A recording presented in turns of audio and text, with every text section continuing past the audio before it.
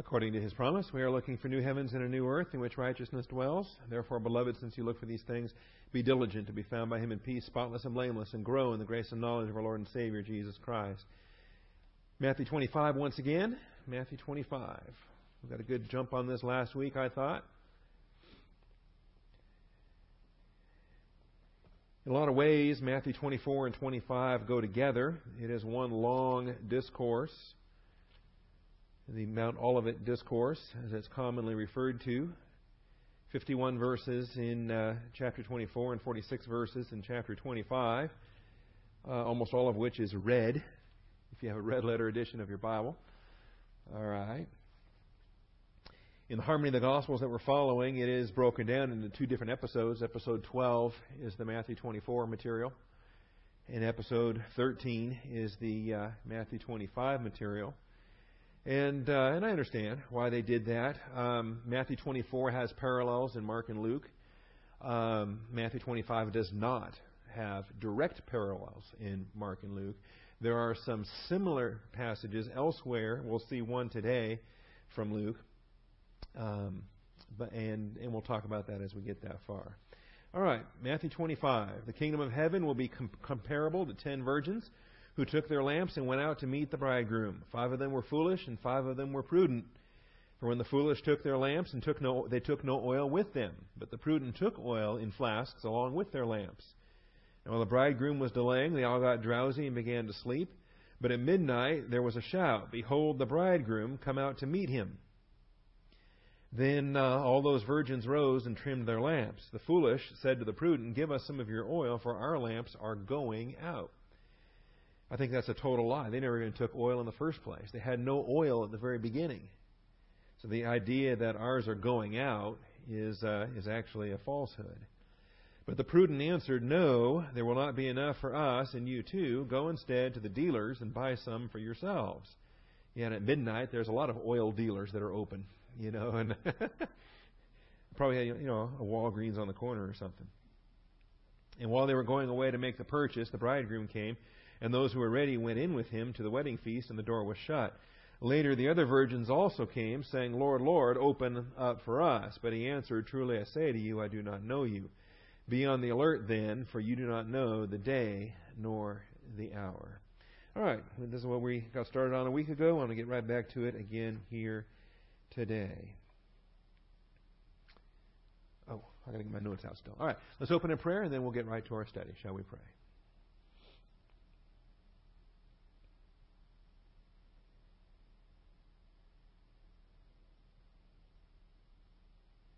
Heavenly Father, we do thank you for the truth of your word and the privilege we have to assemble together.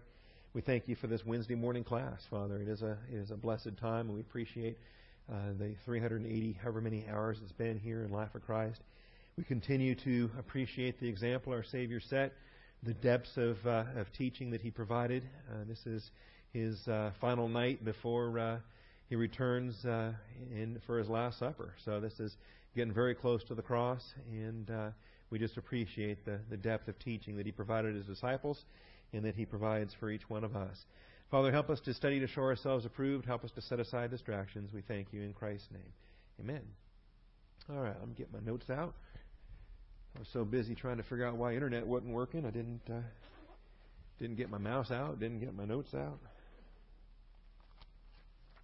There we are. Parables, 10 virgins, talents, the day of judgment. The day of judgment is, of course, sheep and goats. So today we're going to cover virgins, talents, sheep and goats. We'll see how far we get with it. All right. The parable of the 10 virgins expands upon the imperative to be on the alert. We had it back in chapter 24 and verse 42. It gets expanded here. It's going to get expanded again as well in the parable of the talents. The parable of the 10 virgins expands upon the imperative to be on the alert. The imperative is gregoreo, and we are expected to be on the alert. You and I in the church age are expected to be on the alert. So although we don't have the direct application to be made here, this is for Israel. This is tribulational. It is tribulational saints that have to be on the alert. We still glean from this passage and bring our own application into it because as church age believers, we have alert imperatives an imminent expectation of the rapture, for example. So because we're under an application of imminency, passages like this clearly speak to us. Kingdom of heaven comparisons are made 11 times in Matthew, or 12, depending on how you count certain things. In Matthew 13, you have 7 of them. And you also have Matthew 18:23, Matthew 20 and verse 1, Matthew 22:2, Matthew 25:1. That's 11 uses where the kingdom of heaven is compared to something. I believe you can find a 12th one. You can find the 12th one. Depending on how you read Matthew 13, you can view the first parable, the parable of the sower, as a comparison. Or you can view this, the one we're going to look at in the parable of the talents, for it is just like a man about to go on a journey. It's a bit abbreviated. You don't have the term may be compared to, but you do have the just as. You have the just like. Slightly different language, and it could be thought of as the 12th kingdom of heaven comparison. I think it's a valid kingdom of heaven comparison to draw. All right, but this one is about 10 virgins. 10 virgins take their lamps to meet the bridegroom. Now, intrinsically, where I think a lot of commentaries really spend a lot of time trying to break this down in ways that I think aren't fair to do. Remember what we do with a parable. With a parable makes one main point. And to try to get overly detailed on 5 foolish virgins and 5 wise virgins, and let's just recognize they're all virgins, and they're described together more often than they're described apart. 10 virgins took their lamps. Every virgin has a lamp. All right? And so there's nothing intrinsically different about the virgins. They're all virgins. They all have lamps. They're all expected to shine their light. They're all expected to make preparations to do that. It's just that 5 of them were foolish and 5 of them were prudent. All right. Now, we gave you a lot of the vocabulary last week. We won't go back over that. Point C, the contrast in this parable is foolish versus prudent. Foolish versus prudent. And so, in a lot of ways, this parable becomes our own, book of Proverbs, right? The contrast throughout the book of Proverbs, chapter by chapter, what the Lord is describing here. And ultimately, the responsibility for whether you're foolish or whether you're prudent, who does that rest with? It rests with you. What do you do to embrace wisdom? What do you do to forsake wisdom? And if you are a fool, whose fault is that? Is there provision for you to grow in grace and knowledge of our Lord and Savior Jesus Christ? Is there provision that's made for you to grow beyond that point? Now, we all start as fools, of course, but the best news is that we identify in our immaturity that we are fools, and we start growing, and we grow out of that, and we acquire wisdom, and so forth. Now, the moros versus the phronimos, and this is where we ran out of time talking about the need for this discernment, the need for this. This is not Sophia wisdom. This is phronimos. This is understanding. I think this is, we're told to acquire wisdom, and with your wisdom to get understanding, right? So we understand. Even the book of Proverbs makes the distinction that wisdom itself can let you down when you don't have the understanding to put that wisdom to use. When you don't have the ability to take your wisdom and use it on a practical basis in very specific ways. And so this is where you want to add your understanding to your wisdom. This is where you want to add your phronimos. So the term here is phronimos for the prudent. And I like the translation prudent. To me, prudent does a lot more rather than just simply wise. It's not Sophia wisdom here. It's not sophos wise. It's phronimos prudent. Okay? And so prudent is very specific, but prudent is also very targeted. I might be prudent in one application and completely imprudent in another application. You see how that works? We need to learn to develop prudence in every testing circumstance that we are assigned, including the imminency aspect of watchfulness.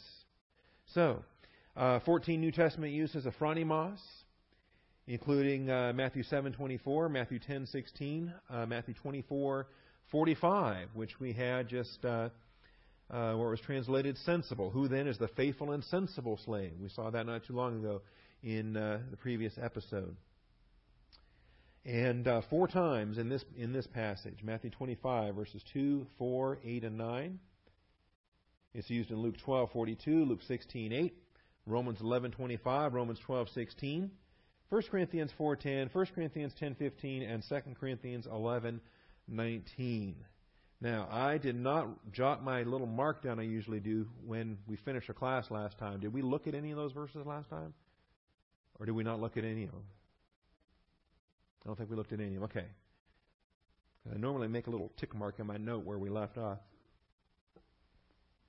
Well then, let's not spend a whole lot of time on this, but let's at least get a sense for it, starting in Matthew 7:24. Again, we can understand the idea that it is an issue of wisdom, but it's a precise application of wisdom that whereby sensibility and prudence is our better translation.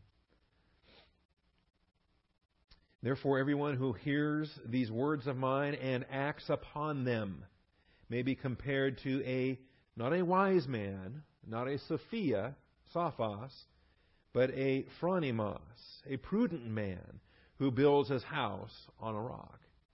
You can acquire wisdom, and you can know that building a house on a rock is foolishness, but you do it anyway.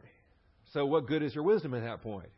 You've not added the understanding or the prudence to that wisdom. And so there's the use of it there. And then the fool, of course, comes along. We have the fool in verse 26, the moron, which I know we looked at last week, hears these words of mine and does not act on them. Will be like a foolish man who built his house on the sand. See, now realize he heard the words and he understood the words. He just chose to act in a manner contrary to the Word of God. You know, you're not a fool just based on immaturity or ignorance. That's a different issue. We can fix that. Yeah, ignorance can be remedied. We can teach content. But the volitional choice to act in defiance of what you've been taught, that's moronic. That's the moros. And if you insist on that, well, you're going to reap what you sow. It's unfortunate, but that's just the way it works. That's the nature of the Christian way of life. And so you see it there. All right, Matthew chapter 10 and verse 16, another application of phronimos. Behold, I send you out as sheep in the midst of wolves.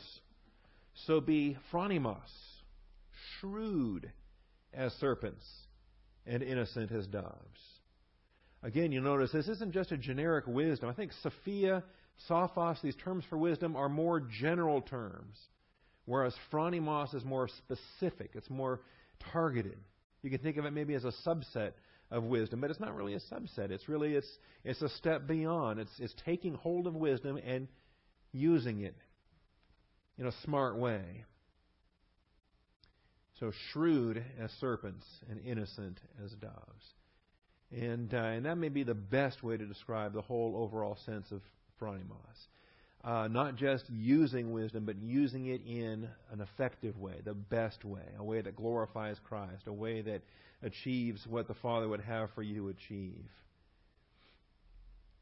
And so we see it there. Matthew 24:45 we just looked at, the faithful and sensible steward whom the Lord has put in charge. Matthew 25 is our text. Over to Luke 12. Luke 12. That's the parallel to Matthew 24. No need to look at that. Luke 16:8.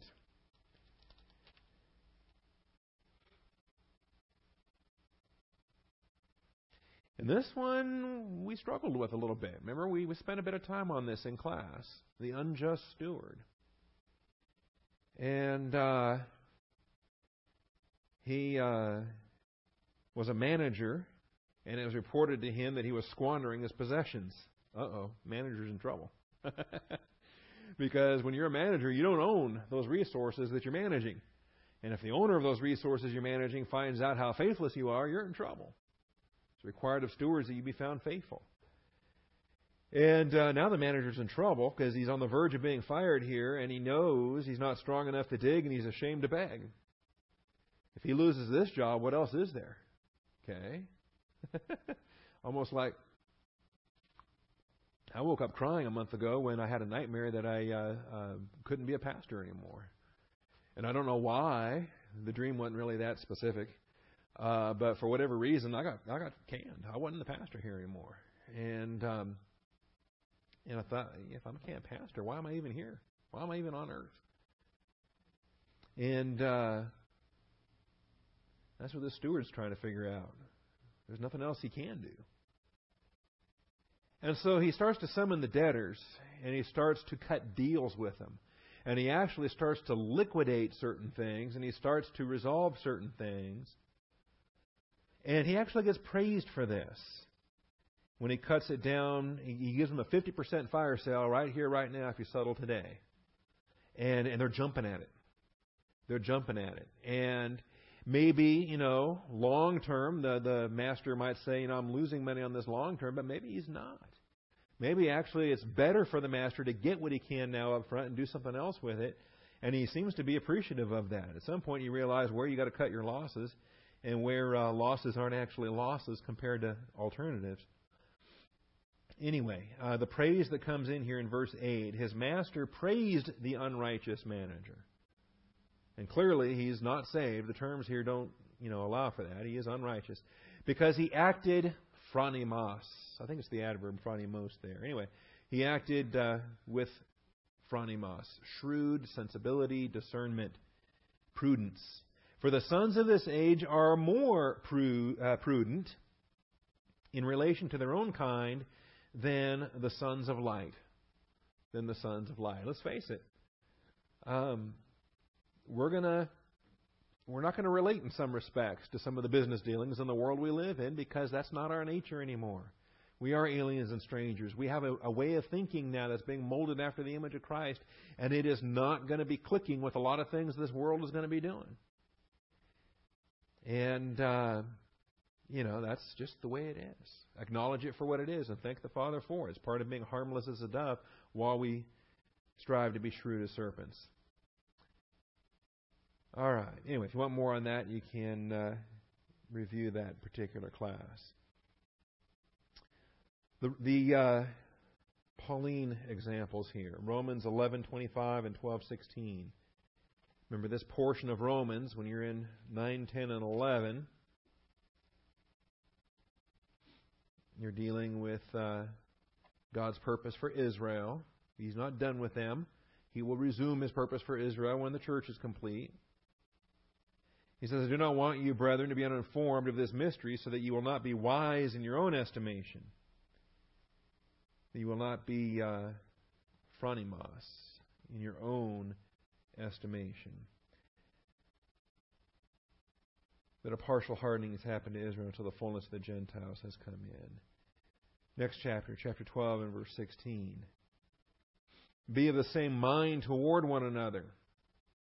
And I love Romans 12 because Romans 12 is the Magna Carta of the church age. Romans 12 is the church constitution for the local church. Romans 12 shows you how a corporate body, a body of believers that are individuals, can come together with a harmonious way that glorifies Christ. And it's really the whole chapter with the gifts and ministries in 3 through 8, and then the way it all comes together in 9 and following. But, since it's not my purpose to teach this chapter today, let's just look at verse 16. Be of the same mind toward one another. Do not be haughty in mind. Now, this is actually a compound with the frame part. Okay? Do I still have my Logos up and running? I don't. Anyway, there's a play on words here, and we're not to overthink or not to be haughty in mind, but associate with the lowly. Do not be wise in your own estimation. In other words, you want to be sober-minded. You want to have the discernment that appropriately evaluates what you are and who you are. What you are is by the grace of God. And who you are is what He's making you to be. And you're not who you used to be, and you're not who you're going to be. Okay? He's still working in you. He's still molding you. And that's, there's a blessing in that. I don't know who originally coined that. I heard Chuck Swindoll, but I think he probably stole it from somebody else before him. And I also heard, who's the guy out of Atlanta? I heard him use that. Charles Stanley. Right. So now I'm kind of, I don't know if Stanley stole from Swindoll or Swindoll stole from Stanley, or maybe they both stole from somebody else. But there it is. And it's very true. I mean, if it's good, use it. Because too many believers get discouraged. They get disappointed that they're not more mature than they think they ought to be, or they're not where they want to be. So you'll get there. God's getting you there. Just be faithful. Be patient. A little bit here, a little bit there. And yes, you're not what you're going to be, but thank God you're not what you used to be. And keep growing in that. Keep growing in that. Be encouraged. All right. And the last believer that told me they were failing every test they were facing, I said, no, you're passing more than you're failing. And besides, even the ones you're failing, you couldn't, God wouldn't even have tested you with this a year ago. So be thankful that He's testing you with it so that you can fail this year and maybe pass it next year. The last year, you weren't even tested with it. So it's all right. You're growing. You're growing. Be encouraged. All right, so that's Romans 12:16. In 1 Corinthians, it's 4:10 and 10:15. And then in 2 Corinthians, it's 11:19. All of these are uses of phronimos.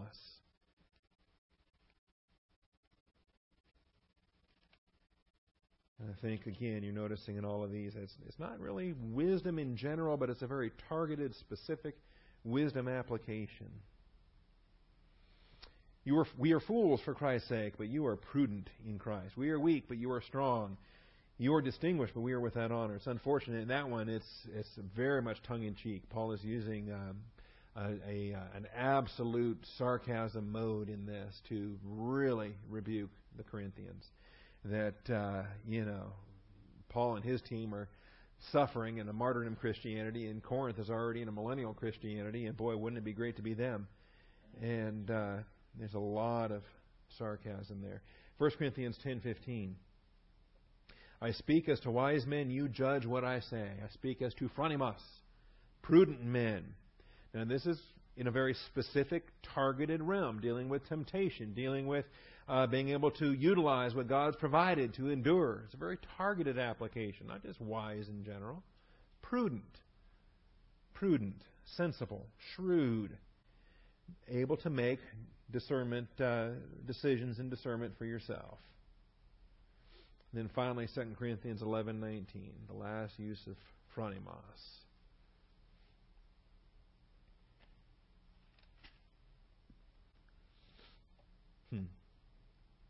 And again, there's a bit of tongue-in-cheek here. There's a bit of this. For you, being so wise, tolerate the foolish gladly. And we're going to talk about that, talking about who they put up with. You tolerate it if anyone enslaves you and devours you and takes advantage of you and exalts himself. Anyone who hits you in the face. And today this has happened. The things believers put up with. The ministries they put up with. The mistreatment they go through. Are you kidding me? I'd be out of that door so fast, man. But they put up with it. They love it.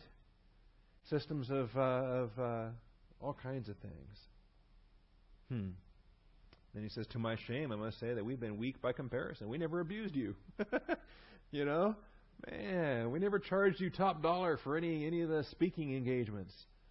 And we didn't charge you. And the Macedonian churches supported us so we could minister to you free of charge, Paul was telling them. And it's pretty interesting the things that people will put up with. And we'll have to deal with that in some length when we get over there to that chapter. All right. So the contrast is the wise with the prudent. Now understand, this is not just theory. This is not just academic. This is not just somebody who knows his Bible inside and out. But he knows what to do, and he does it. He does it. Okay? Point D, each virgin was expected to produce light, but only the wise virgins possessed the fuel needed to produce light. Only the wise virgins possessed the fuel needed to produce light. And that's the point being made here. The point being made here. Each virgin was expected to produce light, but only the wise virgins possessed the fuel needed to produce light. There's the contrast. And 5 were wise, 5 were prudent, were foolish. And yet all were under that expectation. Only 5 were able to measure up to what was expected of them. 5 are going to have the blessings because they achieved that which they were designed to do. And 5 were not. And they're going to be excluded. They are excluded for all eternity. To me, we can approach this on a lot of different levels. Thinking about believers who go to a hyper-sovereignty Calvinist type extreme where God just does everything. Every choice, everything, every deed, we just kind of, we're robots, and whatever He does, we watch Him do. Well, He gave them all lamps, but did He give them all oil? No. We're told that half of them didn't have oil. How did the other half have oil? It doesn't say how they have oil, it just says that they do. And when they rebuke the others for not having oil, they say, go and purchase. And I find that to be interesting as well. Obviously, this was a purchase they have already made themselves previously. For the 5 of them, why didn't the other 5? What were they doing? It's always remarkable when believers decide that they've got priorities other than that which will make provision for what it is that they're expected to do. Okay. What are we expected to do in our dispensation? Are we expected to produce light? Yeah. So this isn't a parable that addresses us, but I think it does when we on a secondary basis, when we see where our parallels are. I'm expected to shine light. I'm a child of light. God shines through me, manifests through me. All right. So can I make application here? Of course. And I look at this and I say, all right, every virgin has a lamp. But not every virgin has the oil. And, do they just expect that God's going to send angels to fill it with oil, or that He's going to trim the wicks for them, He's going to light it for them? At what point does God equip us and then expect us to prepare to use that equipment to train? See? Do I just wake up one day and say, wow, I received a spiritual gift of pastor teacher, and I just start candidating in pulpits? Or do I expect, wait a minute, I need to accumulate some oil. I need to learn how to trim this wick. I need to learn how to light this lamp. I need to train and prepare and just not assume that, well, because I have a lamp, I can just start doing something. Okay? So there's a balance between what God provides sovereignly and what He expects us to do volitionally. And if we are fools and don't act upon what He's made available, we're stuck out. That's where they are, stuck out. And another thought. What if there is no Walgreens open at midnight? Where are they going to purchase? Go instead to the dealers. To the dealers. I suspect that's going to be the next morning. Unless those other parables of banging on the door after the people are already in bed for the night. Because by the time they get there, it says later, they come and they've obtained. And it's interesting. Does it say in here anywhere that they were successful in making that purchase? I don't think they were. They were going away to make the purchase, but it's midnight. Where are they going to get the oil?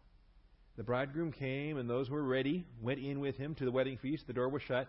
Later, the other virgins also came. Now, it doesn't say how much later. Is it the next morning? Is it later that night? Is it still dark? Were they successful in obtaining the oil? Nothing here says they were. Lord, Lord, open for us. But He answered, truly I say to you, I do not know you. All right, so each virgin expected to produce light, but only the wise virgins possessed the fuel needed to produce light. So think about this in your own application. What does God expect us to do? And are we preparing for doing that? God expects us to have this ministry of reconciliation that's been entrusted to us.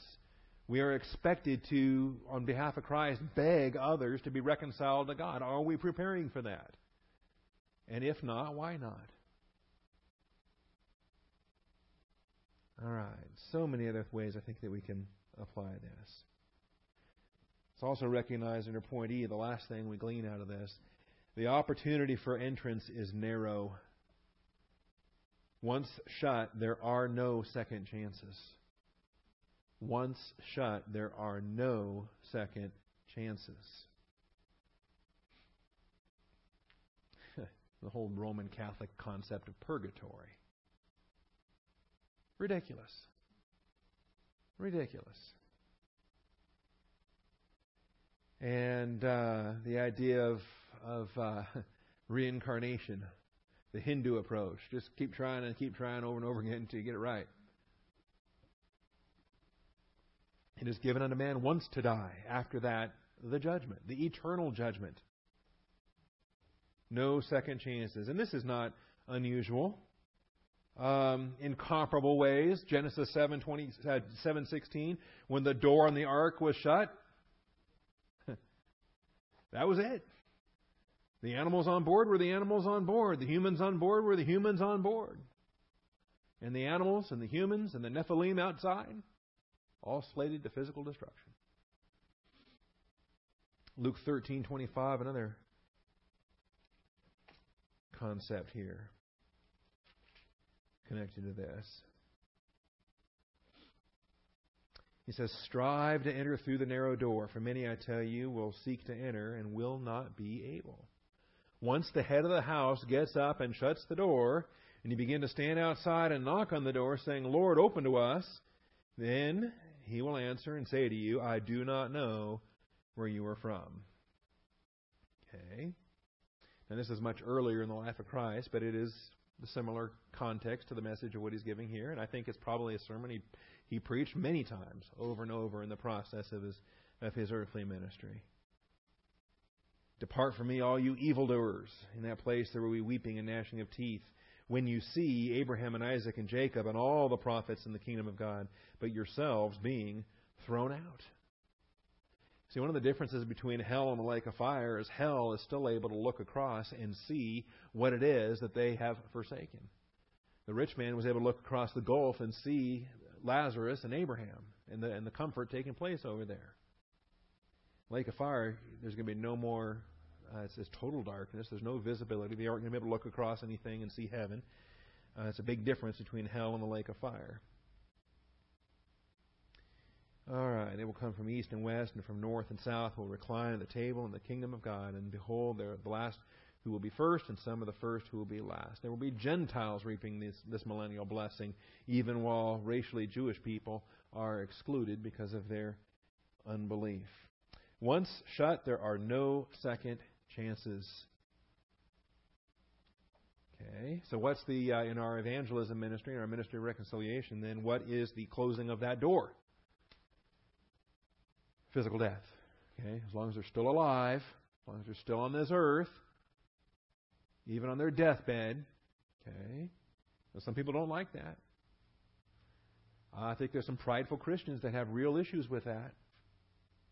Right now, Christopher Hitchens is one of the most famous atheists on planet Earth, and he's got cancer, and he talks about facing the specter of death. Okay. And he's not afraid. He's certainly not going to turn to religion to kind of soothe his fears. At least so he says. Okay, are you praying for him? Would it be awesome to have him turn to Christ? Believe it or not, there are Christians that would not like that.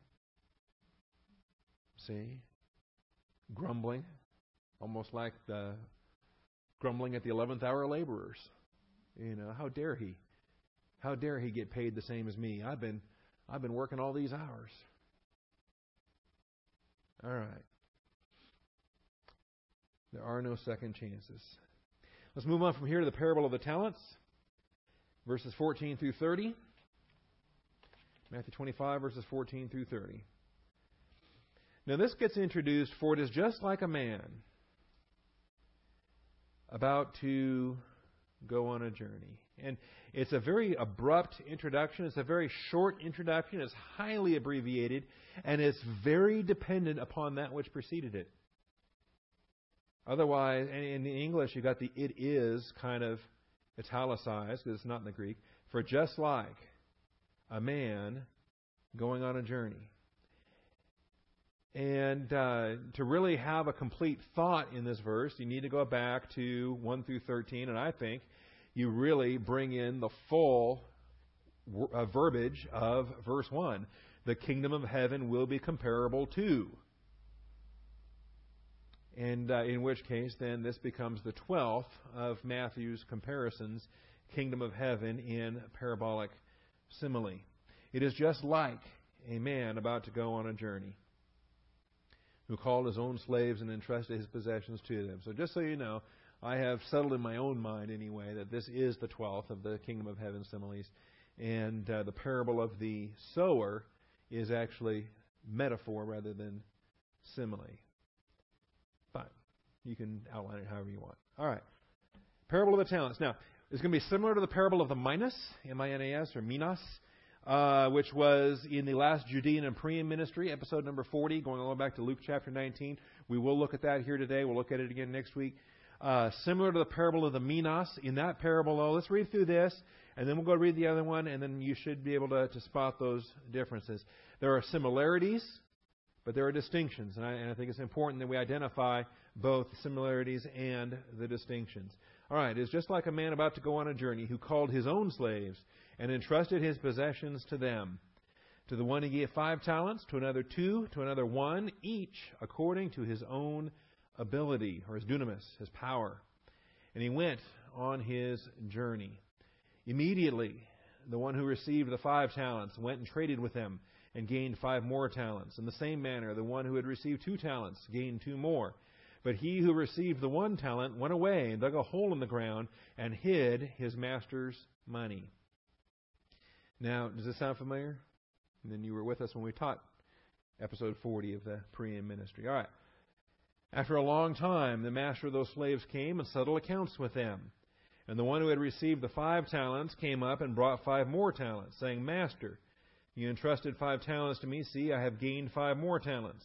His master said to him, Well done, good and faithful slave. Now, these are slaves, not stewards, and the phrase is good and faithful, not faithful and sensible.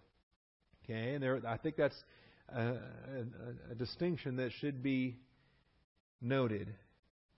Dealt with that a little bit in chapter 24. So, well done, good and faithful slave. You were faithful with a few things. I will put you in charge of many things. Enter into the joy of your master. So, faithful in few qualifies you to be placed in charge of more. When you're faithful in small areas, He can entrust you with larger areas. We understand this happens throughout the process of time, and now evidently this also has an application on into what we understand to be the kingdom when the Master returns. So also the one who had received the 2 talents came up and said, Master, you entrusted 2 talents to me. See, I've gained 2 more. The Master said to him, Well done, good and faithful slave. You were faithful with a few things. I'll put you in charge of many things. Enter into the joy of your master. Same concept. Now, he has the identical reward in concept, just simply on a proportional basis. He was not entrusted with 5, he was entrusted with 2. But he had faithfulness like the 5 guy had. He had faithfulness. He is rewarded for his faithfulness. And he will be entrusted with more. Good and faithful slave, I will put you in charge of many things. Enter into the joy of your master. It's not your own joy, it's your master's joy. There's a distinction to be made there. And the one also who had received the 1 talent came up and said, Master. And now he starts his rehearsed speech. Very similar to the other rehearsed speech in Luke 19. I knew you to be a hard man. Scleros, right? Like arteriosclerosis. We got some nurses here. What's the sclerosis all about? It's the hardening of the arteries, right? Okay. And I think there's other sclerosis as well, but medically speaking. But sclerao, I know you to be a sclerao kind of guy. You're a hard man. reaping where you did not sow, and gathering where you scattered no seed. Now he's using this kind of in a fearful way. We ought to consider different things related to this that we might apply as well, because don't we reap where we didn't sow? And don't we sometimes sow where another's going to reap? If we understand the inner working of the church and the inner working of the church body, then we should not be worried about that in any respect. But even in a business application where this is clearly in a secular financial setting, even in this, I think we ought to be observant related to some of the grumbling that takes place. These first two servants have no issues understanding that the capital that was invested was not their capital to start with. It was the master's capital. They were doing the business with it. And they're going to be rewarded. It's still the master's return on his investment. Yes, they were the investment brokers, but it's still his funds involved. This third guy really doesn't seem to grasp that concept. He seems to think that the owner is wrong for reaping when he's not the one that did the work. That, why are you reaping? You didn't sow. Right? And you think about laborers that believe in the labor theory of value, that because they put the work into it, that they should be entitled to the increase. Well, wait a minute. You put the work into it, but the work opportunity was provided for you by this guy. The capital to do the work was provided by this guy. The risk was all this guy's. If the return didn't come, you weren't suffering the loss, he was suffering the loss. The whole idea that, well, you didn't sow, why should you reap? Somehow taking custody of the reaping because you were the hired labor? Wait a minute. It actually is a form of theft where the thought goes that because you put the labor into it, you're entitled to what you're not entitled to. All right. Anyway, he responds. The master answered and said to him, "You wicked, lazy slave." I didn't read verse 25, did I? You're a hard man, reaping where you did not sow, gathering where you scattered no seed. And I was afraid and went away and hid your talent in the ground. See, you have what is yours. And that's not right. Yes, it is his, but it should be more than that. It should be that plus. And because this slave was wicked and lazy, because the slave did not do anything productive with what he was entrusted, he's actually robbed from his master. The master answered and said to him, "You wicked, lazy slave, you knew that I reap where I did not sow, and gather where I scattered no seed. Then you ought to have put my money in the bank, and on my arrival I would have received my money back with interest. At the very least, if you're not going to do anything productive, at least do something on a minimal return basis of interest on a savings account." But just burying it, all right, sitting on it. I think the bank that would have involved paperwork. That would have involved records. There would have been witnesses that this is the master's money. Okay, but if he buries it and doesn't tell anybody where it's hidden, and if the master doesn't come back, he's got some thieving options in front of him here, some resources that maybe he can abscond with. All right. And by the way, we don't know if it's a talent of gold, a talent of silver, a talent of bronze. It would make a huge difference. We're talking significant funds if it's gold, and really not even insignificant funds if it's silver. Okay, we don't know the exact metal in view here. We know that it's a talent. All right. Therefore, take away the talent from him and give it to the one who has 10. This man is not only is he fired, but he will have no future service. He will not be entrusted with anything in the future. And the one that has already demonstrated the greatest capacity for service is going to have that capacity increased. Give it to the one who has 10. Everyone who has, more shall be given. Everyone who has, more shall be given. And this is Jesus Christ and His testimony. This is described as being the reward to the one who had 5, the one who had 10, the one who now has 11. Whoever he is. Okay? And this is described as the point of this parable. Everyone who has, more shall be given. You ever wonder why the world seems to hate this? Why is it that cosmos wisdom rejects this? Why is it that this becomes the basis for jealousy? This becomes the basis for class warfare. This becomes the basis for all kinds of mental attitude sins. This becomes the basis for the idiom, the very resentful idiom about the rich get richer. They hate that. Ooh, the rich get richer. And the poor get poorer. And it's somehow the rich's fault that the poor is getting poorer. To everyone who has, more shall be given. Well, why does he have? Because he was good and sensible. Because he achieved what he was designed to achieve. He was busy about his master's business. And he was rewarded for that. The one who does not have, well, what's he doing?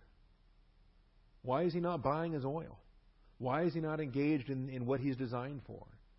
Why is he doing his own thing? Even what he does have shall be taken away. He's got no capacity for it, got no enjoyment for it.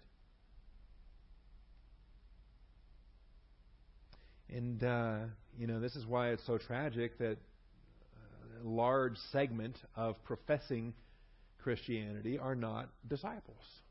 They're not abiding in the Word. They're not bearing fruit. They're not abiding in Christ. They've got a form of godliness while denying its power. And even what they have is going to be taken away. After He wipes away all the tears. You know why there's so much crying in heaven? Well. Throw out the worthless slave into the outer darkness. In that place there will be weeping and gnashing of teeth. A lot of weeping and gnashing of teeth in these passages. All right. Point A. This parable is closely linked to the previous passage, indicated by the abbreviated introduction. Indicated by the abbreviated introduction. In fact, it is so abbreviated, it requires the repetition of the first introduction in verse 1. The even as, or the just as, needs something ahead of that to complete the what is just like, just as a man about to go on a journey. What? The kingdom of heaven. Okay? The kingdom of heaven.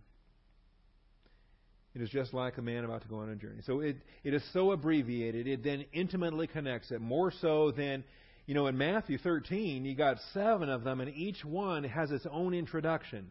The kingdom of heaven may be compared to. The kingdom of heaven may be compared to. And there's 7 of them throughout that chapter.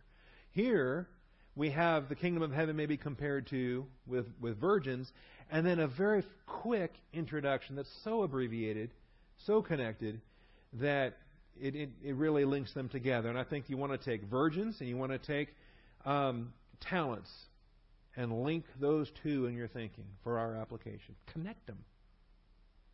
And on one, the emphasis is preparation. On the other, the emphasis is production.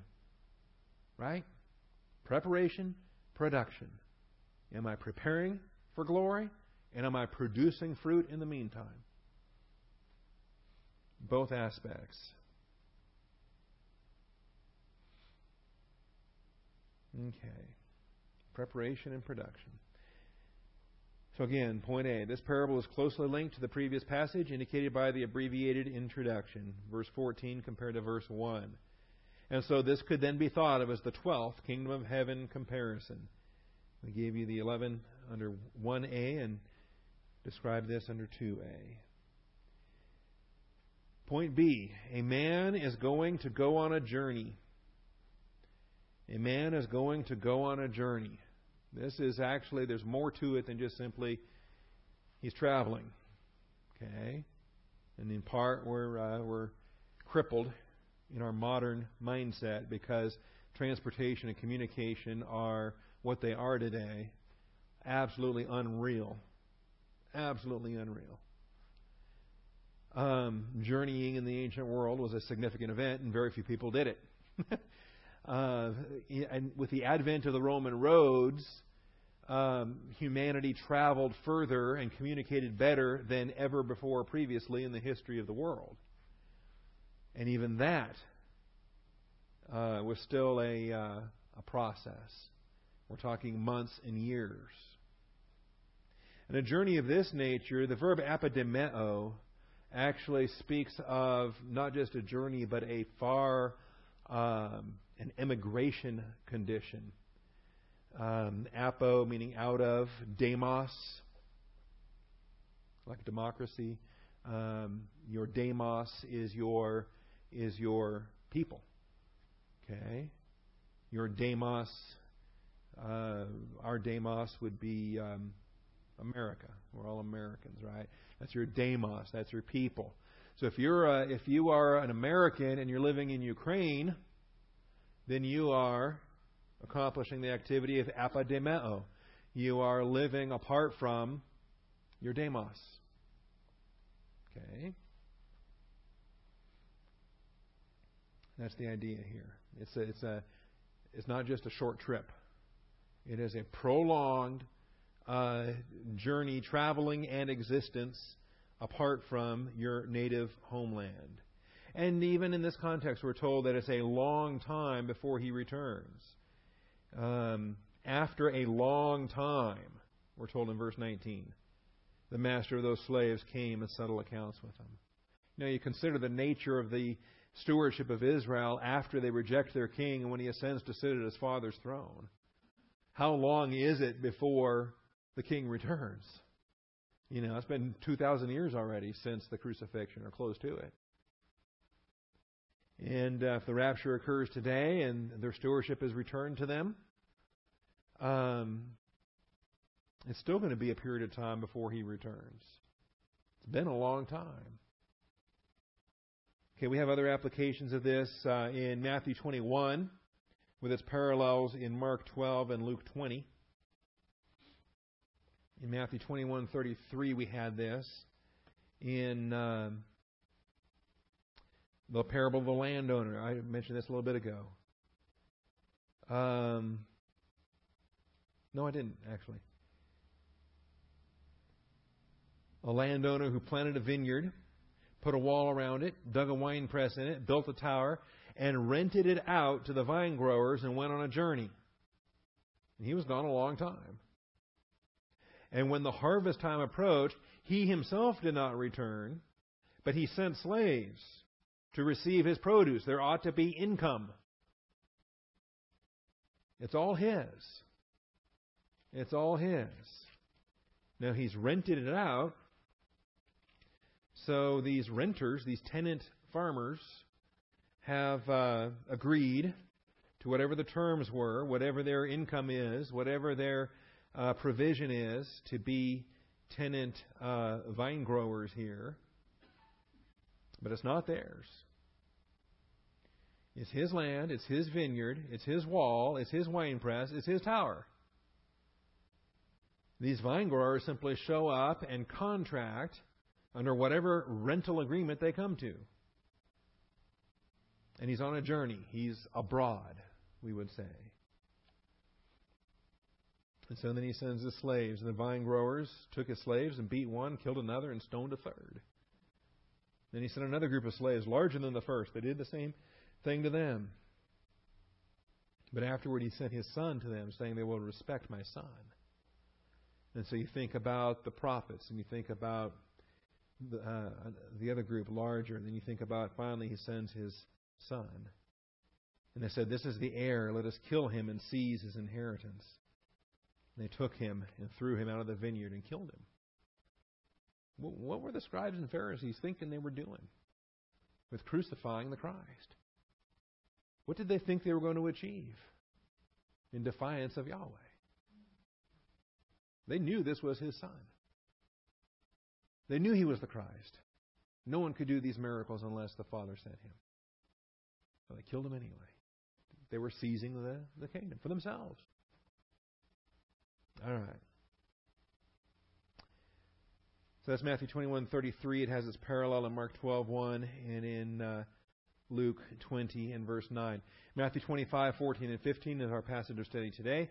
And then the only other place where this term is used is the prodigal son in Luke 15. That the younger brother, wanted his share of the estate, and then he proceeded immediately to apademeo. He proceeded immediately to go to a land that was not of his demos. And so he goes to live among whatever people and that had a culture that agreed with his carnality. All right? So, and this is what we do. This is what we do. When we're not walking in the light, we find a culture that agrees with our carnality. We find some kind of lifestyle that's compatible with what our sin nature wants to do. And we leave where we belong. We leave where we're supposed to be. All right. Now, what are the differences? Let's look at Luke 19. It is similar to the parable of the Menas, the Manna. Let's look at Luke 19, and let's see some differences. A lot of similarities, but some differences. Again, there's going to be three conversations. The third one is the loser. Okay. His Weasley, whiny complaining is very similar. Luke 19:11. While they were listening to these things, Jesus went on to tell a parable because he was near to Jerusalem, and they supposed that the kingdom of God was going to appear immediately. And he says, "No, are you kidding? This is only episode 40 in the last Judean and Perean ministry. All right, I've got to go through the cross and all this other stuff. All right." So he said, "A nobleman went to a distant country to receive a kingdom for himself and then return. And he called 10 of his slaves, and he gave them 10 manna, or manas. And he said to them, 'Do business with this until I come back.' And we discussed whether this was 10 each or 10 total, one apiece for the 10 of them. And it doesn't really matter. Either way you take it, I think it was 10 servants, 10 manas, they each got one. But it doesn't matter. Even if they each got 10, the point is they each received an identical amount. He didn't give 1 5, 1 2, and 1 1 according to their ability. Every slave received an equal amount. And I think it's 1 because when the first appears saying, 'Master, your manna, 1, has made 10 manas more.' To me, the natural reading of the text means that he gave 10 slaves 10 manas. That's 1 apiece. And they're commanded to do business with this. We're expected to do something after we're saved, before we die. Okay? So that's a difference.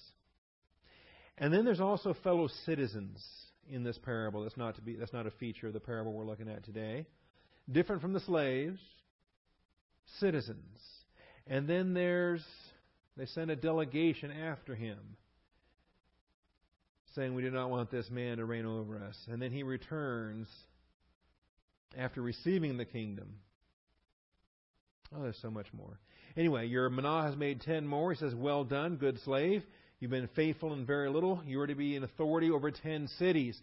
Not only is there more business to be engaged in, but there's actually sovereignty over political arrangements. That's different than what we see in Matthew 25. The second master said, 'Your manna has made 5. He had a 5-fold return. and you get over 5 cities. Another said, Master, here's your manna, which I kept put away in a handkerchief. For I was afraid of you. You're an exacting man. You take up what you did not lay down. You reap what you did not sow. By your own words I will judge you, you worthless slave. Did you not know I am an exacting man, taking up what I did not lay down and reaping what I did not sow? Why did you not put my money in the bank, and having come I would have collected it with interest?